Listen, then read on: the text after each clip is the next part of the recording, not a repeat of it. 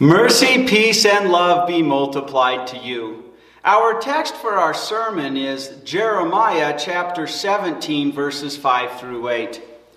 This is what the Lord says. Cursed is anyone who trusts in mankind, who seeks his strength from human flesh, and who turns his heart away from the Lord. He will be like a juniper bush in the wasteland. He will not see good things when they come. He lives in a dry place in the wilderness, in a salty land where no one lives. But blessed is anyone who trusts in the Lord, whose confidence is in him. He will be like a tree planted by water. It sends out its roots to the stream. It does not fear the heat when it comes. Its leaves will remain green. It is not concerned about a time of drought. It does not stop producing fruit. This is the word of our Lord. In our assigned gospel lesson for this Sunday, in Luke chapter 6, verse 22, part of the famous Beatitudes that Jesus speaks, he says, "Blessed are you whenever people hate you, and whenever they exclude and insult you and reject your name as evil because of the Son of Man." What? You're blessed because you're a Christian? And people hate you for being a Christian?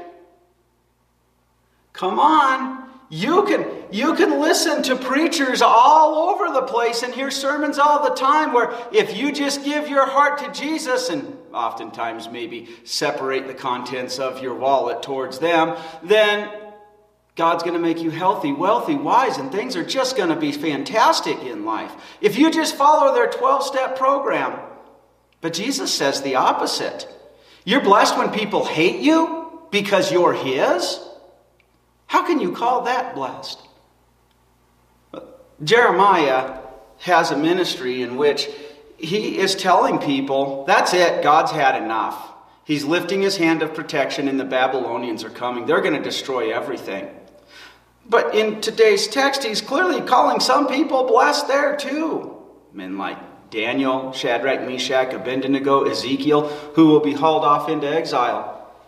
And let's admit it, we live here in America where we have freedom of religion, but there are a lot of famous people, a lot of pundits, a lot of scientists who they really despise your Christianity. And sadly, because of some Christians, they often think of us all as being a bunch of backwoods people that just completely deny science. Although lots of times they miss that what they're calling science is actually just their religion as well. We have people type things up on Facebook or Twitter or other forms of social media, and suddenly they get fired for comforting somebody with God's love. How can you call this blessed? Well, that's our sermon theme for today. How can you call this blessed? As I said, Jeremiah is sent to tell the people they're not repenting anyways, but God's had enough. God's had enough of your false worship and the Babylonians are coming. And we're told in verse 5, this is what the Lord has said. Cursed is the man, and the Hebrew word used here is a young man who's in the prime of his youth. He has strength and vigor that youth has. He doesn't have arthritis. He doesn't have back pains from a body that's been beat up in this world subject to decay. So it's cursed is the man in the prime of his youth who keeps on being confident in mankind and keeps on placing flesh as his arm and keeps on turning his heart away from the Lord. There's a lot that's said there. The word that I translate as humankind or mankind there, that's from Adam, which, Adam was the first man. But after the fall, it really emphasizes human beings tainted with sin. Where's he placing his confidence? Well, he's placing his confidence in human beings, in mankind. And what is more, it says, and keeps on placing flesh as his arm. Now, that might not make sense to us because we don't talk that way in English today. But as we confess in the Apostles' Creed that Jesus has ascended into heaven and is seated at the right hand of God the Father Almighty, your arm is your power and your strength. This is what you use to clear tables. This is what you use to wield a sword. He's not turning to the Lord to be the one who protects him and his strength. He's turning to flesh. Now, a young man in his prime with a good work ethic, when hard times come, says, it's financially things are draining, I'll work more overtime. I'll keep punching through. I will just work harder. I will get another job. I'll just muscle through this. I can say that. that because I've been there when I was a young man in his prime. But our bodies give out. This is why we end up with some of the aches and pains when we're older. Sad to say here, there were too many people in Judah, in the capital of Jerusalem, that they were depending on human beings to bail them out from the Babylonians. And a good example of that, the last good believing king that would sit on the throne was Josiah. Josiah was already dead when Jeremiah writes these words. But Josiah, even though he had faith and did great reforms, he was somewhat of a vessel to the Assyrian Empire. And when the Egyptians came, he felt he needed to show loyalty to the Assyrians and fight against the Egyptians. And he ended up killed in battle. Well, his son, Jehoiakim, is king when Jeremiah writes this prophecy. He'll be king for 11 years. When the Babylonians come, they'll even leave him as king until he rebels. But the sad thing is he's depending on Egypt to protect him from Babylon. Wait.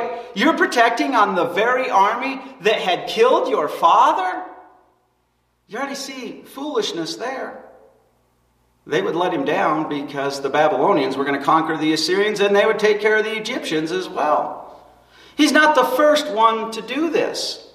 In fact, Ahaz was the king that Isaiah went to. He knew that he was going to be attacked by several of his neighbors, and he had depended on the Assyrians. He thought he had to deal with them coming. When God sends Isaiah to him and says, hey, don't even worry about that. I'm going to take care of it. And because I know you don't trust in me, you ask for a sign, any sign. And what does Ahaz say? Ahaz tries to sound like pious because he's trusting in the Assyrians. He says, I will not ask. I will not put the Lord to the test. And Isaiah says to him, how long will you test the Lord? And he says, since you won't ask, the Lord's going to give you a sign anyways. The virgin will be with child. And you will call him Emmanuel, which we know from means God is with us. Hezekiah had also trusted in the Babylonians. When they had come, he was trusting in them to help him with the Assyrians. And so instead of trusting in the Lord, instead of showing them things like the temple where he could share with them the good news of the coming Savior, he showed him his treasury. God sent Isaiah to tell Hezekiah, oh, why did you have to do that? While Hezekiah was also a believer, he was trusting in human beings. Time and time again, these people failed him. Humans will fail you. And it's very interesting. The name used for the Lord here is from that Hebrew verb being, Yahweh. And it emphasizes God exists in and of himself. You've heard me say in other sermons, there have been times I've promised people, and I have every intention of keeping my promise. Then something else happens. Circumstances beyond my control, and I have to break my promise. See, that doesn't happen to God. He exists in and of himself. When he promises you that he's your strength, when he promises you that he's working behind the scenes for you, there's no point in stressing about it. He's got it. In fact, that's where we find out what real faith is, because we'll want to turn around and run to human beings, because it often seems like God is forgotten about us or has ignored us. Human beings, they'll fail us. I think we've seen that a lot in the news. There's been so much with COVID that we didn't understand. There's been so much panic. And listening to the science, you finally say, which scientist? And are we getting all the scientific reports? I don't want to get in the politics of all that, but we often have scientists conflicting with scientists. And some of them you can tell there's a political agenda on either side. Human beings will fail you. Even human beings who mean to be there for you. Circumstances beyond their control. Their youthful vigor wears out. Their prestige, their power, their reputations don't extend as far as needed, and they let you down. God won't. Cling to God's promises. How can you call this blessed? Well, the other thing that he says that we want to deal with, we go back to the last third of verse 5. He says, and he keeps on turning his heart away from the Lord. In other words, his love is not for the spiritual. It's not for God. His love is on the things of this world. As Martin Luther said in his large catechism dealing with the first commandment, whatever you turn to as the source of all your good, well, that's your God. Too many people think the lottery is their God. Too many people think their power, their reputation, their health, etc. is their God. And the devil uses this world to lure us away. But what happens? And a person might think they love God. It's too easy for us to do with our sinful nature. What happens, though, when we start clinging to the things of this world, to the relationships, to governments instead of God? Well, we're told. And so he keeps on being like a bush. That seems to be a kind of a juniper bush in the desert. And he doesn't see that good time and time again comes. And so he keeps on dwelling in the parched places of the wilderness. And hence is uninhabited, salty land. Jeremiah makes quite a comparison to the heart of the person who has not set their heart on God. Today we would probably use the analogy of zombies because of our horror films. But he uses that analogy. He lives in an area. What happens with a bush like that? Well, it looks dry and withered. Its growth is stunted. And occasionally it gets the rain just enough to cling on. Dear listener, haven't you been there in this world? Where you're clinging to things that you desperately need, just having enough income. And it's like you're trying to hold water between your fingers, and no matter how tight you hold it, it starts sliding through and it starts evaporating. Time and time again, if that's what we're coming to, it'll fail us down. Now, certainly not everybody in that way understands this, because some people, they have lots of money to go around, don't they? They seem to be doing well. But unfortunately, they're dry ground. They're not going to live to eternity. They're not members of the invisible church. They're going to end up in hell. And that's all they have in this life. And sometimes God gives them that to give them a more cush life here because they insist on refusing Him. A heart set on anything other than God will die.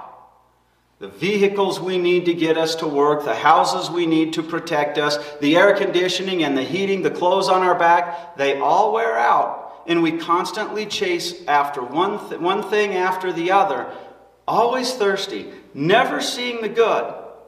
Men like Shadrach, Meshach, and Abednego, their hearts were set on God, and they refused, for example, to pray to a false god. And yeah, they ended up seeming to be punished, but in their particular case, God protected them. God had a plan. They left a witness. How can you call this blessed, this when people hate you, or when you're a Christian, you're in the world and God says, yeah, crosses are going to come upon you. And it seems so much like God hates us. Well, it's because human beings will fail us. And because a heart set on other things, that heart will die. It's not going to live to eternity. It is going to see disappointment. If it doesn't see it time and time again in this life, which it usually does, it will see it in eternity. But now we're told the opposite. We go back to that same young man in the prime of his youth who could muscle through things in many ways. Verse 7 says, the man in his prime is blessed, who keeps on being confident in the Lord, and his confidence keeps on being the Lord.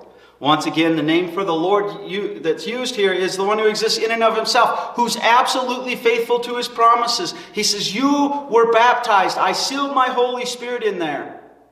Keep your confidence in me. It might seem like the world is tearing you down. And that's actually faith. Faith is clinging to God's promises when it seems like God's taking a snooze, when it seems like He hates us, when it seems like He's not noticing us at all, or doing the opposite. The man in the prime of his youth who could count on his youthful vigor, but trusts in the Lord. In good stewardship, he'll use his youthful vigor. It's interesting. It was 15 years ago, the last time that I preached on this text.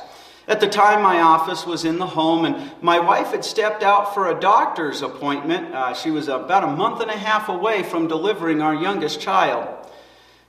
I remember translating the Hebrew and everything, and I had the office door open, watching our oldest child, watching television, having to keep an eye on him, and say, boy, she's not coming back from that doctor's appointment. Boy, she's not coming back from that doctor's appointment. And then finally the phone rang. Toxemia was killing her, was killing the child. They were loading her up in an ambulance. She was going to the big city to a hospital that would take care of her and prayerfully save the child as well. A lot happened in a very short amount of time. We were told that child would be in the neonatal intensive care unit for a month and a half till he reached what was supposed to be his proper birth date. Many people tried to comfort me and tell me, You are in the region, you got the best doctors, the best neonatal intensive care. And it was brand new thanks to a man who had donated generously to that hospital. And I was thankful for those doctors, and they did a fantastic job. But my confidence wasn't, wow, I got some of the best doctors in the region. My confidence was in the Lord. I told the doctors, when this child comes out, you're going to be trying to save his life. But especially if things look bad, you need to step aside. Give me 3 seconds to baptize this child. In good stewardship, I used those doctors. I was thankful, but I saw God behind the scenes. The people who would be hauled off into exile like Daniel, Shadrach, Meshach, Abednego, Ezekiel, they would know that God had said this is going to happen, and it would seem like they were being punished. But they would cling to the Lord. And what I'm getting at, and this is why Jesus can say, even in Luke 6, verse 22, you're blessed when people hate you, is because if God hadn't given you the faith. And this is where a lot of Christians get it wrong, because they think faith is here. It's a decision they make. But it's very clear in the Bible, time and time again, that would be a work. Works don't save us. Read Galatians. Read Ephesians chapter 2, verses 8 through 10. Faith is the Holy Spirit living here. He's given you a new person. So God first has to bless you by giving you the Holy Spirit so that you know Jesus is your Savior, so that you know that Jesus is ruling over all creation for you, so that you're able to cling to God even when the world and the devil are throwing their worst at you, even when it seems like they're working against you. And in fact, lots of times God is using those times to strengthen you and show you that you're clinging to Him. How can you call this blessed? Because it is a blessing from God to actually trust in the Lord. So, because it's a blessing to trust in the Lord. Now, instead of that picture of a desert, you actually can read a lot of Psalm 1 here in verse 8. We're told, and so he is like a tree that is planted near water. The Hebrew preposition is literally a pond. So if it's a lake or a sea, it's right there on the shoreline. And then he says the same thing of a river, near a pond, a stream, right there on the bank. It sends out its roots, and it doesn't fear when heat comes. And so its leaf is flourishing, and in a year of scarcity, he does not worry, and it doesn't stop from producing fruit. There are a lot of creek beds and stuff like that in Wyoming that in the middle of the summertime, especially in dry summers, you see they are just bone dry. But a lot of the rivers like the Tigris and the Euphrates that were the Fertile Crescent, that were the cradle of civilization, their source is way far away from where they flow through in Iraq, where the Mesopotamians and stuff were. Their source is from high mountains. So you can have a drought there and still have plenty of water flowing through that river. And that's the picture that's used here. The river is God's Word. It's His means of grace. And this is one of the reasons why when somebody's not coming to worship at all, they're not coming to the Word, even though they one time knew the Lord. This is why we don't just want to jump up and scream, hey, you need to get to church and we're excommunicating you, or something like that. Because they're turning into that desert land. They're not seeing the good. God is sending you with His Word to nourish them and keep them alive. Come on, grow your roots over here. Come back. But there is a wonderful blessing. I've learned lots of times when the hard times come in life and you start wondering, you think you're getting ahead financially and then politically something happens and there's a different taxation policy or there's inflation or your 401k goes. So often it's so wonderful to just open up the Word of God and hear God say, you can die without a 401k and I can still provide for you. No. 401ks didn't exist when the Bible was written, but you get the gist there. While God's Word is constantly nourishing you, your faith is kept flourishing to cling to God. And so even in a time like when Daniel, Shadrach, Meshach, and Abednego are hauled off into exile, and they're told, you got to eat this diet that violates your religion, your ceremonial cleanliness, they said, no, give us a chance. If we stay healthy, then our God is blessing us. And if not, then it's clear our God isn't. And God ended up blessing them. They stayed planted there in the Word. And they didn't have the Bible the way you and I do today. It was what they had heard in the temple and could retain in their memories. But they clung to that promise and they meditated on it. Because even in hard times, when you're clinging to the Word of God, He's keeping your new person nourished. Now, this uses a young man in his youth, in his vigor, in his prime. Same thing is true for women. When hard times come, who are nourished by the Word, they're by that stream that's never going to dry up. God's going to keep them and preserve them. And even if you get killed for being a Christian, God says, I'm giving you heaven. He has allowed that. Otherwise, it's I'm putting you there to make a witness for others. It's because even in hard times, you will be safe. Blessed are you whenever people hate you and whenever they exclude you and insult you and reject your name as evil because of the Son of Man. How can you call that blessed? Because you would give up your faith. You would have never come to the faith if the Lord hadn't already blessed you. And because you're His child, because His blood is all over you, because you're wearing the white robe of His righteousness, the devil has sent them to rage against you. But God says, I'll keep you strong. You are blessed. Blessed because your confidence is in the Lord of all creation, the one who took on human flesh to save you, the one who entered your heart to give you faith, the one who planned all of this out to keep you and bring you safe into the eternal home in the new heavens and the new earth He promised you. And He's keeping you safe so that you arrive safely there. He's ruling over creation, like I said, for you to bring you into the faith and keep you in the faith. In the meantime, we have that sinful nature, and it often sometimes stumbles along the way. So Jesus remains our intercessor who keeps pouring His blood upon us and keeps forgiving us. How can you call this blessed? Because human beings will fail you. Because a heart set on other things than God, when those things are the top priority, that heart's going to die. Because it's a blessing that God has given you that you're able to trust in Him. To cling to it even when it seems like the opposite is true. God has blessed you to give you. That is faith. And because even in hard times, God will use His Word to nourish that faith and keep you strong to the end. Amen. Let us conclude our sermon with prayer. Lord God, you have planted us like trees beside streams of water. Grant that we may ever delight in your word and yield abundant fruit in our lives. Through Jesus Christ, your Son, our Lord. Amen.